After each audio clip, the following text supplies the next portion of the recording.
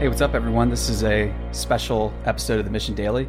Yes, and it's also the Mission Book Club all at the same time. How are we doing it? I don't know, but we make it happen. Multitaskers. And today's book club is about Walt Disney, probably the best known Disney biography. It's called Walt Disney, Triumph of the American Imagination.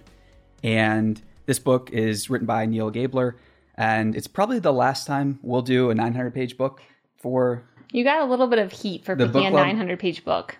I was just curious. I hadn't read it before, and I wanted to read it. So, well, you certainly did. Did you read the condensed version, first of all, or the long one? No, I actually listened to the long version. I started to read it on Kindle. I quickly realized that wasn't going to happen. I switched over to Audible, and 61 chapters later at 2.5x speed, finished. I was glad I did because it's a really powerful biography, and I think it's a great way to pick up a lot of insights from history and things that were going on during that time. So in this book club, we want to open it up to questions, comments, any big ideas that you have in the book that you wrote down, that you're thinking about. We'd love to cover and kind of like expand on those and hear what you thought about it. Yep. But how many people got through it? If anyone got through it, that's amazing. The next book, just FYI, is called The Courage to be Disliked, and it's much shorter, and it's just written in a dialogue format, actually, between a philosopher and a young student. So it's much, much simpler. So if you're looking for a way to recover after the Disney biography, this is a great place to do it. So before we jump into it, big shout out to Twilio Signal Conference that's coming up October 17th and the 18th here in not sunny San Francisco because it's usually cloudy. But that's okay. It's going to be an amazing time. And San Francisco, if you have not been, the conference center where they're going to have the conference at, Twilio Signal, is incredible. It's a lot of fun, great space, and we're looking forward to seeing everybody there. So the format for this breakdown is basically we're breaking Walt Disney's life into 5 epochs. And I just wanted to share some of the things that stood out to me that I still can't get out of my head during each epoch. So we're going to go over his childhood and family, kind of his background and his family history, his younger years, kind of like his formative years, getting started, founding Disney, what that was like, and then trying to grow it and keep the business alive during World War II. I think that there are some very important lessons for everyone who's idealistic out there. We can all fall into the trap of being too idealistic and not taking advantage of the opportunities at hand. And I think Disney's story was amazing because he didn't turn his nose up like, quite frankly, many artists do at money to keep their business going during World War II. Then finally, the fourth part, later years when Disney was breaking away from Disney to start his other company that started Disneyland and then Disney World in Florida, how they went about getting that property and how Walt conceived of Epcot and some of those things. But it's generally a really illustrative book on how to translate imagination into reality. But sadly, when we bring to the fifth part, I'm going to share my thoughts on the book as a whole, which might be a bit counterintuitive, and I don't want to upset. I don't want to upset anyone, but I don't think anybody's going to anticipate my overall sentiments about the book. Okay. So. Well, and also side note, drop in any of your thoughts, comments into the comments. I am the official moderator, so I will be reading all the comments, pulling out the best questions or anything you thought about it.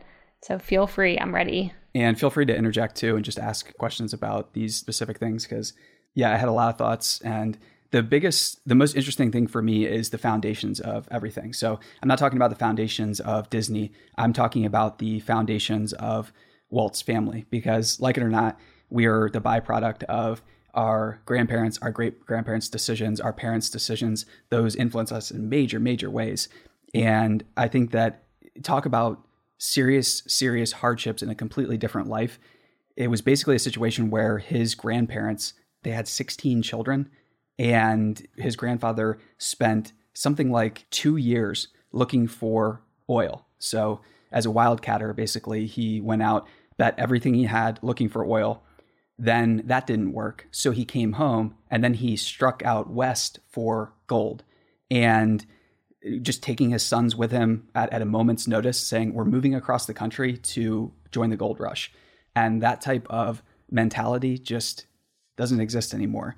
And where families not only take bets on each other, but join in and team up and make stuff happen. They actually didn't make it all the way out west. They stopped along the way, and I forget what they did, but they basically set up shop and set up another business. And one of the things that I still can't get out of my head was Disney's grandfather and his best friend at the time. They basically made a pact with each other. They were such good friends, and life was so uncertain and so terrifyingly short sometimes that they made a pact that if their wives were pregnant, and they said, okay, if we have sons, we're going to name them after each other. That's how. Oh, that's cute. It's I cute, like that. but it's also a startling statement about how short and fleeting life really was, and how rare is it to have that type of friendship with someone. That doesn't exist today. It rarely exists. And if you are lucky to have that type of camaraderie with someone, yeah, better hold them close, and you're extremely lucky. If anybody does have that type of relationship, you got to let us know if you've done something like that. It kind of reminds me of our friend Reva. Did she tell you the story how she named her cat after her Lyft driver because they had such a good bond? Her new kitten. She named Kyle? it after, Kyle. She named it after her Lyft driver's cat or something. They formed a connection where she was like, I will name my new kitten Kyle.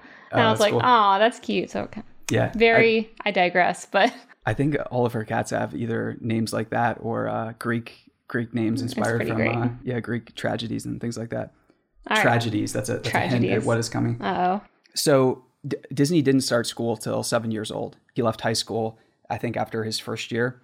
I don't think that's any accident. And it's no accident that he went on to achieve what he did because he didn't spend too much time in the public school system. And I think that in his early years, the biggest takeaway that people can apply is just the work ethic was in some cases sickening. And we're not advocating that, but some type of early work ethic and entrepreneurial spirit has to be cultivated by someone. And in this case, Disney's dad was kind of a horrible, pretty rough guy, superstitious, annoying. But at the same time, he forced Walt to get going with his paper route. And this isn't like a paper route where it's like, oh, I'll just deliver some papers around the neighborhood. It's like, you're going to do this paper route and you're going to give me all the money. And it's a huge route. It's really long. There were a couple of points where he would have to hide out from snowstorms or bad weather and sleep through, basically to avoid freezing to death, and then go back and rejoin the route type thing. Yeah. So I think that that's really telling. And then just to, again, stress on how much those formative years matter. When he was young too, his aunt was really, really encouraging him and selling him on his artistic abilities. Not just like, oh, those are nice drawings, but these are amazing. You're amazing, again and again. And that commonality is always there. If it's not there, you better believe that somebody that achieves something greater later on has found that type of mentorship and relationship. Because even if it's just one person, it doesn't have to be the whole family. It doesn't have to be the whole world. Just one person who believes in you. The whole family. It doesn't have to be in your family too. That's another huge misconception. You can find that level of support and faith elsewhere. But if you don't have that at some point in your life, don't stop looking. Keep looking until you find that, because that is so vital. And it has to be somebody too that you look up to. So it's not like Walt always looked up to his aunt, but you have to have somebody that, as a child, you look up to that person. And then I think if you can do that later on, that's just vital. How would you find those people though? If you know that you need that one cheerleader, someone to really back you up, how do you go about even finding them? Because I feel like he was pretty lucky having that one person in his life. Not many of us are fortunate enough to have that, but I think conversations and dialogue, and like we've talked about in so many episodes before, courage. So having the courage to put yourself out there and have the courage to draw on and then show those drawings to people. Because so often when we tell people what our preferences are in art or share our creations with them, most people don't react favorably to that. That's generally they're going to poke fun at it. They're going to feel awkward. They're going to feel awkward because you've shared some of your emotions or you've been vulnerable. It's going to make them feel uncomfortable because in their head, they're playing out a scenario where if they did the same thing, they've been hurt in the past, blah, blah, blah, just stupid things like that. One more thing that I have to share too. Yeah. So Disney's grandfather was super wise and he wouldn't fertilize his fields because he thought it was like giving whiskey to a man. He feels good for a short period of time and then worse for a longer period of time. And it's really interesting how folk wisdom borders on superstitious, but sometimes in cases like this, it borders on being correct. And in the modern days, times where we have so many fields basically being depleted of natural minerals and fertilizers causing who knows what type of problems and horrible side effects, that's, I think, pretty interesting. That was basically just his gut sentiment. He saw what was happening. He saw what other people were doing and just related the two concepts. And yeah, that's the ability to be patient too, to know that like you could put something on your crops and maybe get an instant, production of crops or whatever you would call it. I don't know. I'm not a crop expert. Whatever the terminology is, let me know, people, if I'm completely botching it. We're not into agritech or there you go. whatever. I'm not Silicon into Valley any of parlance that, is. apparently. But if you, can hold out kind of and be patient and know that I might not do this right now, but come back in a couple weeks and I'm going to have something better than what all of my co-crop farmer friends have. That's a really good trait to have. Oh, I think it's Side. I hope I'm saying the name right. She says several teachers were her cheerleaders. That's great. Very cool. That's really good, especially early on. Yeah. And I would love to hear who was the cheerleader, who was the biggest cheerleader, how many of them, how did you first get that support? Were you showing them a project you did? Were you just doing your thing in school? So I'm always really curious to see how that type of support emerged. Did you initiate it, Side, or did the teacher, or how that worked? It could be Sid. Sorry if I'm botching your name. Yeah, sorry, we might have botched that there. But let us know. We want to hear about it. And so another fun side note. So guess how hard Disney's paper route was? How hard? It was so bad and so difficult that he would wake up. He had PTSD, basically. He would wake up with nightmares.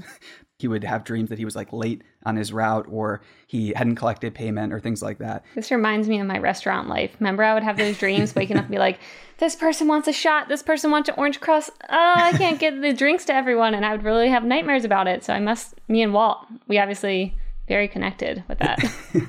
Yeah, I think all of us have had that experience of like working so hard and then waking up in a panic mode. But it's kind of fun too, because you have something that you take that seriously and you take so much pride in your work that you're worrying about that. Again, I think that's something that, no, you don't want to push yourself to the point where you have PTSD when thinking about your job.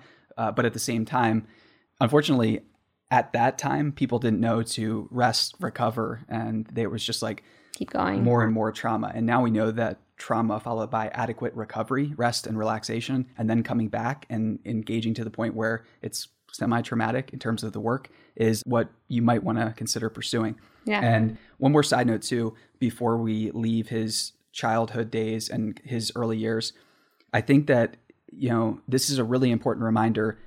A lot of people are still living under this mindset of don't say anything honest about people's parents. And they're terrified of this for a number of different reasons. Because of the whole, if you're older, you don't talk bad about older people. A lot of that is spillover from misreading biblical texts. And they still carry this mindset of being so terrified from their own parents that they never appropriately analyze, was this nice? Like, should this person have treated me like this? Were they abusing me? Like, they don't face really, really hard questions that you have to face. And my speculation is that a lot of Walt's future problems in life were because, and I say challenges and problems very loosely, but a lot of his interpersonal challenges, let's just call them that, arose from his interactions with his parents and the fact that his dad was just, beating him. And at one point it's the worst thing in the world when somebody is just a big hypocrite and then they're doing something. So his dad would always be espousing things about morality and fairness and, we need to do equal this and equal that.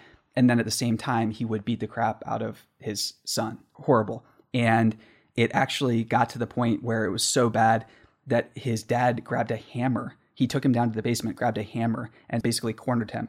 And as he starts to approach him, so this is when Walt is 14, Walt grabs his dad's hands and basically just pushes him down to the floor. And his dad realizes like, oh, I can't beat him anymore because he's going to kill Walt.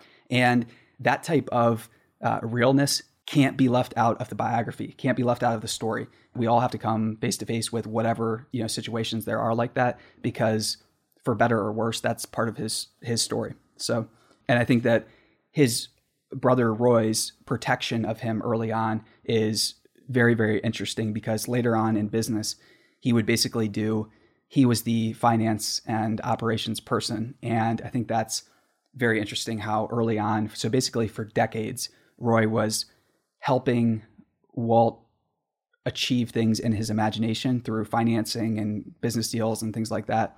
And it's just interesting how the best business relationships take decades to form, solidify, and it's a challenging thing because so many of us want to start businesses and recruit people, and you just have to be patient and you have to really nurture those relationships and not be too judgmental. Don't be always looking out and thinking like, oh, I wish this person would do that. I wish the person would do this. I wish they could be better. It's a situation where you have to have patience. You have to appreciate the fact that that person is in the trenches with you. That's a huge, huge thing. And the more time that you can build that relationship, the more interactions, the more business dealings that you can compile, it's just like a rope that gets stronger and stronger as more and more fibers get woven together. So over time, you have this type of rope that can't be broken. So yeah, love it. All right.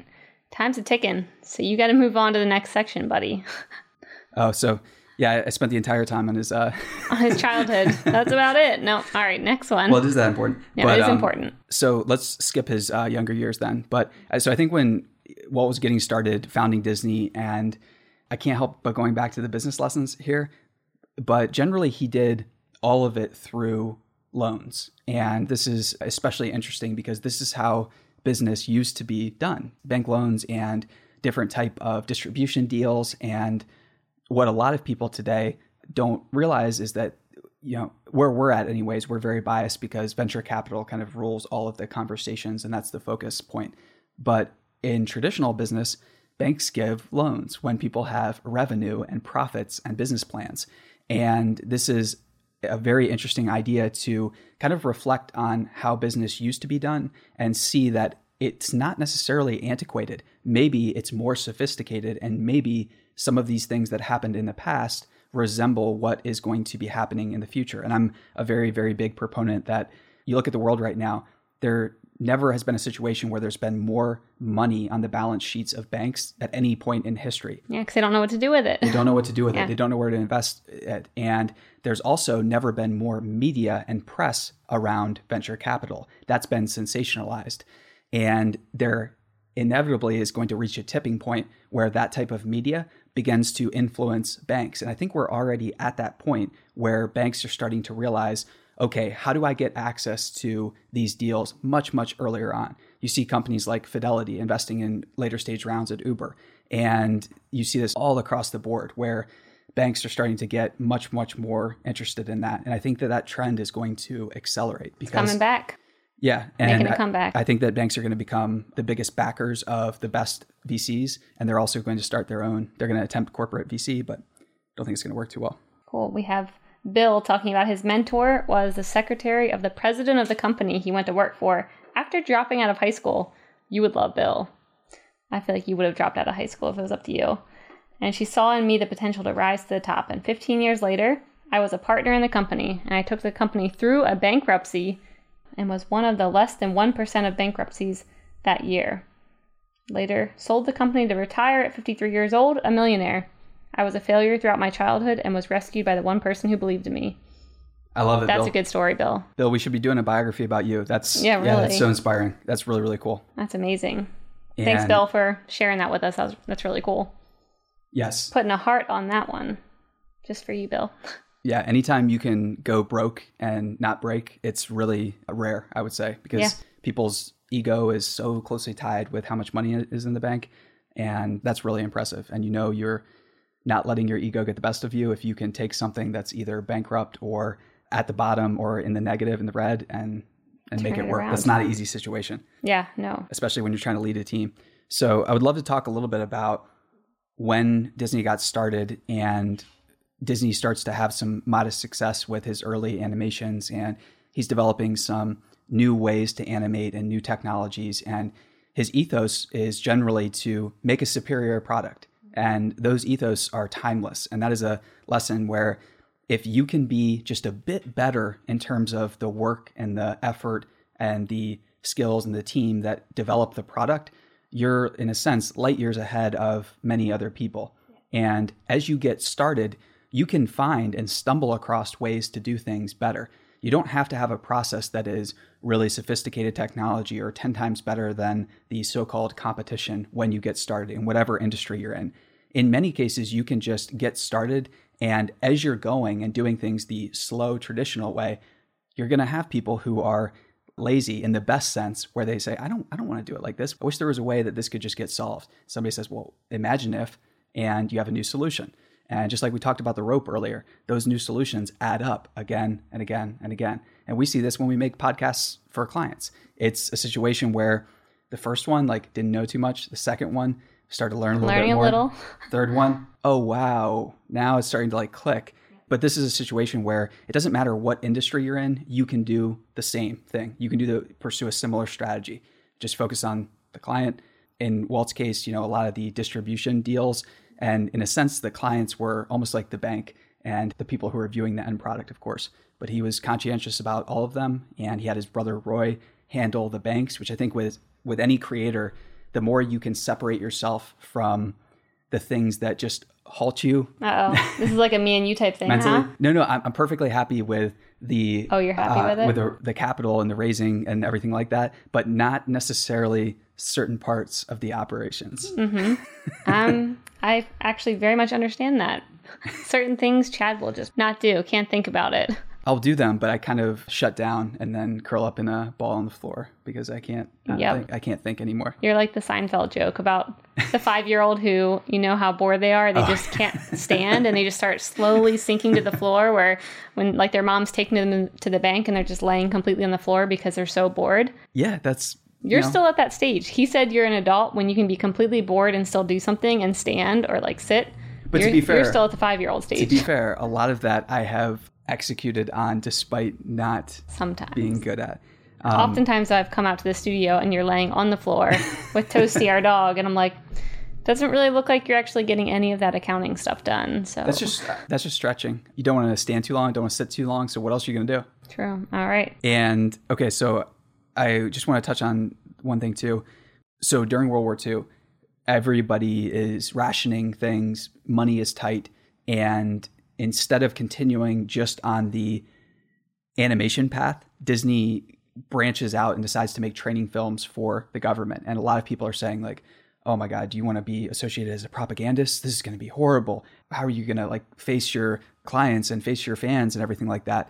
And I really, really respect Disney because he said, no, I don't care. I'm a big fan of the American government and I have no trouble doing this. I have no trouble creating training manuals. And not only did he create tutorials and things like that, but in a sense, he was the first pioneer of global media that helped connect the world and show people in different countries that they shouldn't be fearful of their neighbor. So he did this through telling the stories of what was going on in many different countries. And this is at a time where the United States was very worried about the Red Scare and communism proliferating around the globe. So to combat this, he basically just told the story of what was actually going on at so many of these different countries and internally.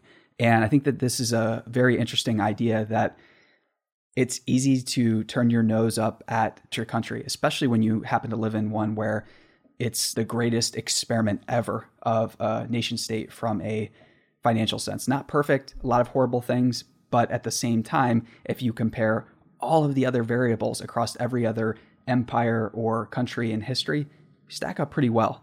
And he realized that perfection and utopia was something that he craved, but he also realized that it didn't exist in reality. It just existed in his head. It didn't stop him from trying to create it and trying to mediate it in the future, but it didn't stop him and prevent him from doing work today. And one of the most disheartening things about a lot of Silicon Valley culture and some people here is that they tend to fall into the trap of just thinking like everyone in government is dumb and everyone at the state level is just dumb. Yeah, being very like fundamental, like as a whole group, you guys are all out. I'm not going to listen to any of you. It's much, much harder to engage in the process and realize, okay, just like in technology, we are always standing on the shoulders of giants in that everything that has come before has enabled us to do more with less. We're using platforms we didn't create. We're using telco systems that took who knows how many people's blood, sweat, and tears and capital to create. We're leveraging all those things. Well, it's the same thing with a nation state. It takes a huge, huge amount of sacrifice and risk to create one. And in a sense, that's a form of high technology. So I came out of this with a big respect for Walt during the war years. Yeah. Wasn't a fan of war. I am very interested in how do we prevent interspecies war. Yeah. But at the same time, it didn't stop him from starting where things were at and just starting to make things better. Yeah. So, well, then I've got the perfect question for you. Madison, shout out to Madison for dropping in a great question.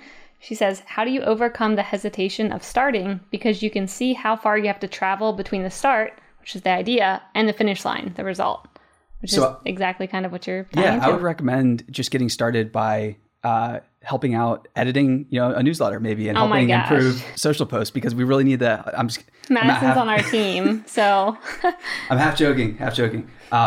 So this is really hard. So I find myself, it feels like quicksand sometimes when the vision you have in your head is so hard to articulate to others, and you realize the huge gap and the huge journey that you have to embark on. And it's really scary. It's unnerving. And the best way that I've found to alleviate the enormous amount of anxiety that comes from the distance between where I want to go, what I know is going to happen, and where I'm at now is through just doing stuff to get there. Doing stuff. So basically just reverse engineering the process and speculating about what things I need to knock out and get done along the way. I have never felt more relief when I have anxiety, when I'm anxious about something, than if I just take a couple actions to get there today. They could be almost jokingly small, like basically painfully small, but I always feel better afterwards. So that's what I would say. And I think giving yourself the room to fail in the beginning too, knowing that probably will happen, and that's okay, because that's how every project starts. You just never hear about the people failing until they get to that one success. So completely. And it's definitely, it's always a meandering journey, and it doesn't look like you think. That's something else that I'm starting to discover more and more, is that you might have this idea in your head, but the beautiful thing about life and whatever type of world we're in, or simulation, if you want to go there, reality always outruns apprehension. I think that's Alfred North Whitehead said that, or maybe it was Herman Melville. I think sounds right to me. Herman Melville said that reality outran apprehension. That's what is in Moby Dick. But anyways, the point of that is that whatever type of universe we're in, you can imagine the best thing in the world. And if you make the appropriate sacrifices, life can actually be better than what you have in your head. And that's the wonderful thing about life and the opportunity to be a human, is that it can always get better and better. And there appears to be no upward limits on that. Conversely, it also appears that life can get worse and worse and worse. And that doesn't have any end either, which is the terrifying part about where we find ourselves. Yep. All right. First, shout out to Susie. She's joining. Susie Wilbur. Oh, what's up, Susie? My bestie from kindergarten. Okay, Bill, we need to write a story about Bill. He needs his own book. Completely. So he lost $1.2 million in 2008 from the stock market crash, and that was 90% of his entire life savings.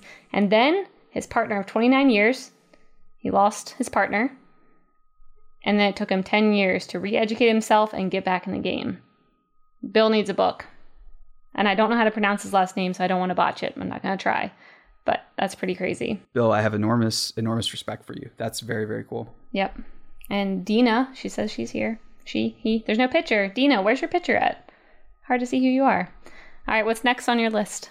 So later, when Disney realizes that things at the studio are starting to stagnate and he's really not feeling it anymore, he ventures out to found Disneyland in California and then starts scoping out area and territory in Florida.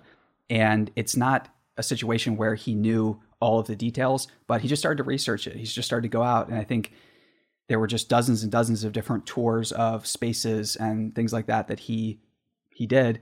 And it's just a great reminder where you have to start somewhere and you have to learn from the best of what's going on. So he would go to the World's Fair and other places to get ideas. And I think that the biggest project that he didn't get to see fulfilled in his lifetime was Epcot. So Experimental Prototype City of the Future, I think, if I get the acronym right. Is that what it's called? Yeah, or is that what it stands for? Yeah, I think that was the acronym. Who knew? And I didn't know. Again, one of the things that I love about reading historical works like this and learning about history firsthand is you get a sense of the idealism that existed back then. So if you were to go to bankers, even if you had a small business that was spinning out about the same amount of revenue that Disney had at the time, if you were to go to bankers and say, I want to build this city on this area because it's going to be really important to paint a picture of an ideal city, a utopia, and we're all going to work here, and we're going to get these different enterprises to sponsor it and to bankroll it, and we're going to have a school here, and we're going to have this here, they're not going to take you seriously. And very, very few people would. And we see some, I guess, signals that this might be idealism, might be returning with projects like, there are a number of different cities basically. And there's actually a company that's trying to found a new city in Florida now. But the amount of capital that those companies have, and there's some really large tech companies that are exploring smart cities and stuff like that. That we're talking about in the Future of Cities. Shout out. Upcoming podcast. It's coming out soon. The Future of Cities. Yes, it's going to be a good one.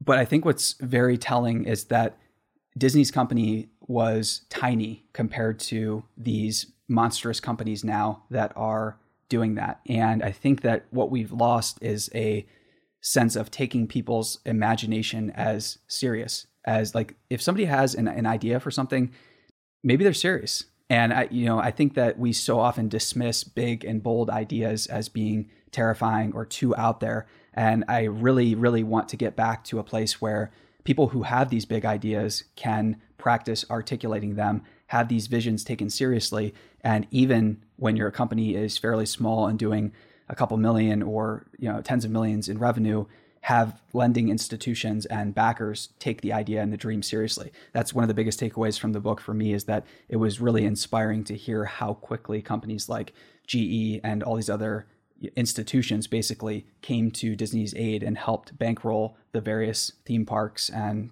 projects and rides. So a lot of companies too. It was a great book too on branded content. I'm a sucker for branded content because that's what we do at the Mission Studios. And it was really, really exciting to see how many different companies jumped at a chance to sponsor a ride, sponsor this or that, or this small thing at the park. And I think that was really cool. That is cool. Yeah, if anyone has any comments or thoughts on their most inspiring moment from the book or their favorite piece, drop it in the comments. I want to hear about what you guys liked from the book. Of course, we love hearing what you like as well, Chad. But it's good to hear from our Mission Book Club friends. Yeah, contrary to what you might think, I don't like to listen to myself talk. You don't. I cringe. You won't even listen to the episodes of the Mission Daily. I don't think you've reviewed one of them. Have you?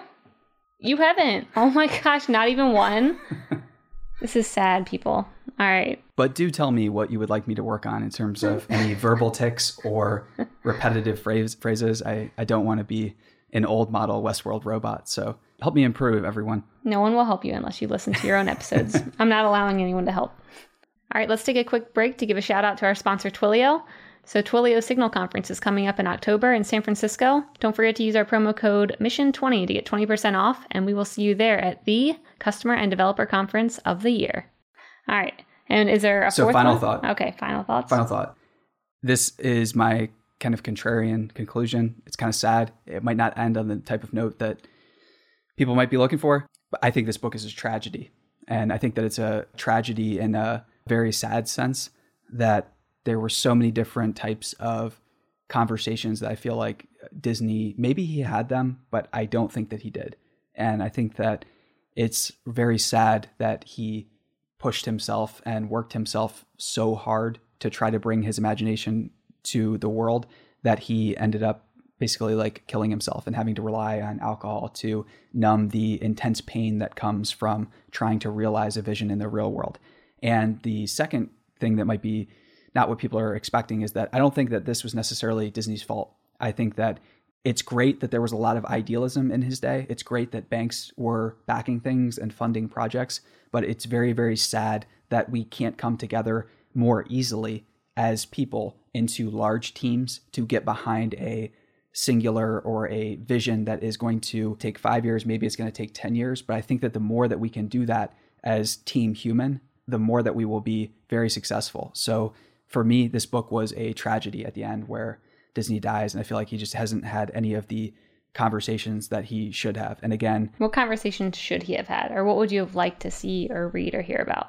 I would have enjoyed hearing more of a catching up with his brother and less about how much they fought over finances and things like that, more of a camaraderie and collaboration type thing there. I would have enjoyed to hear more of his wife supporting him instead of basically blowing off things and being weirdly jealous, basically, and just a whole bunch of other annoying things, which was just kind of a bummer. So that's what actually happened, though, and you just wish it would have. Yeah. Okay, got it. All right, and I liked. So you actually got us some tears on Facebook. You know, the little tear emoji. We've gotten 2 of them now. So let's bring this conversation back up now. But the ultimate and the biggest takeaway here that we always have to remember and we always have to keep in mind is that the subtitle of the book is The Triumph of the American Imagination.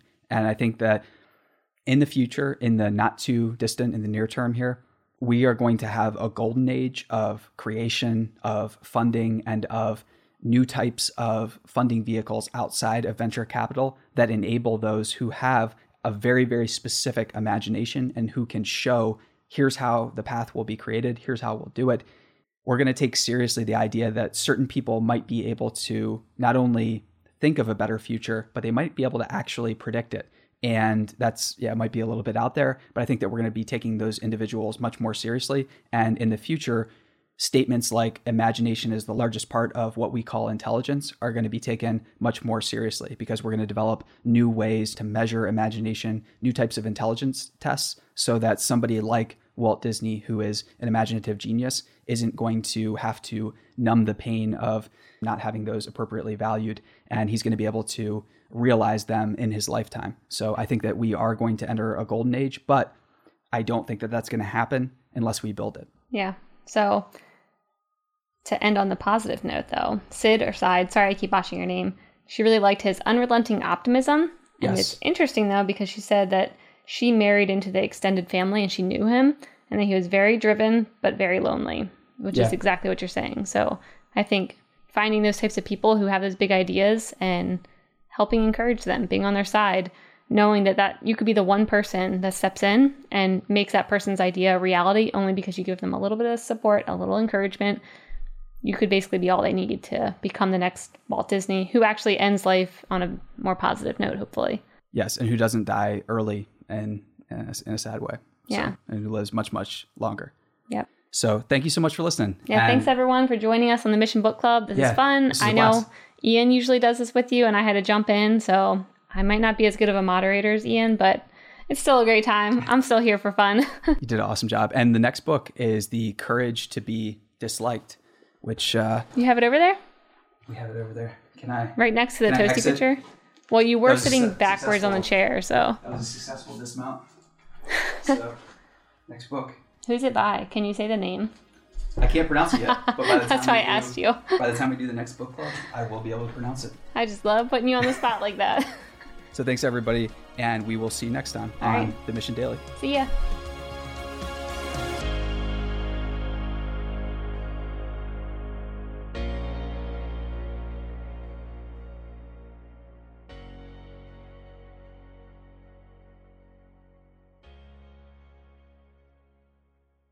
Hey listeners, thanks for tuning into this episode. I hope you enjoyed it as much as I did. If you haven't already, please subscribe, rate, and review this podcast. It helps spread the word, and I would greatly appreciate it.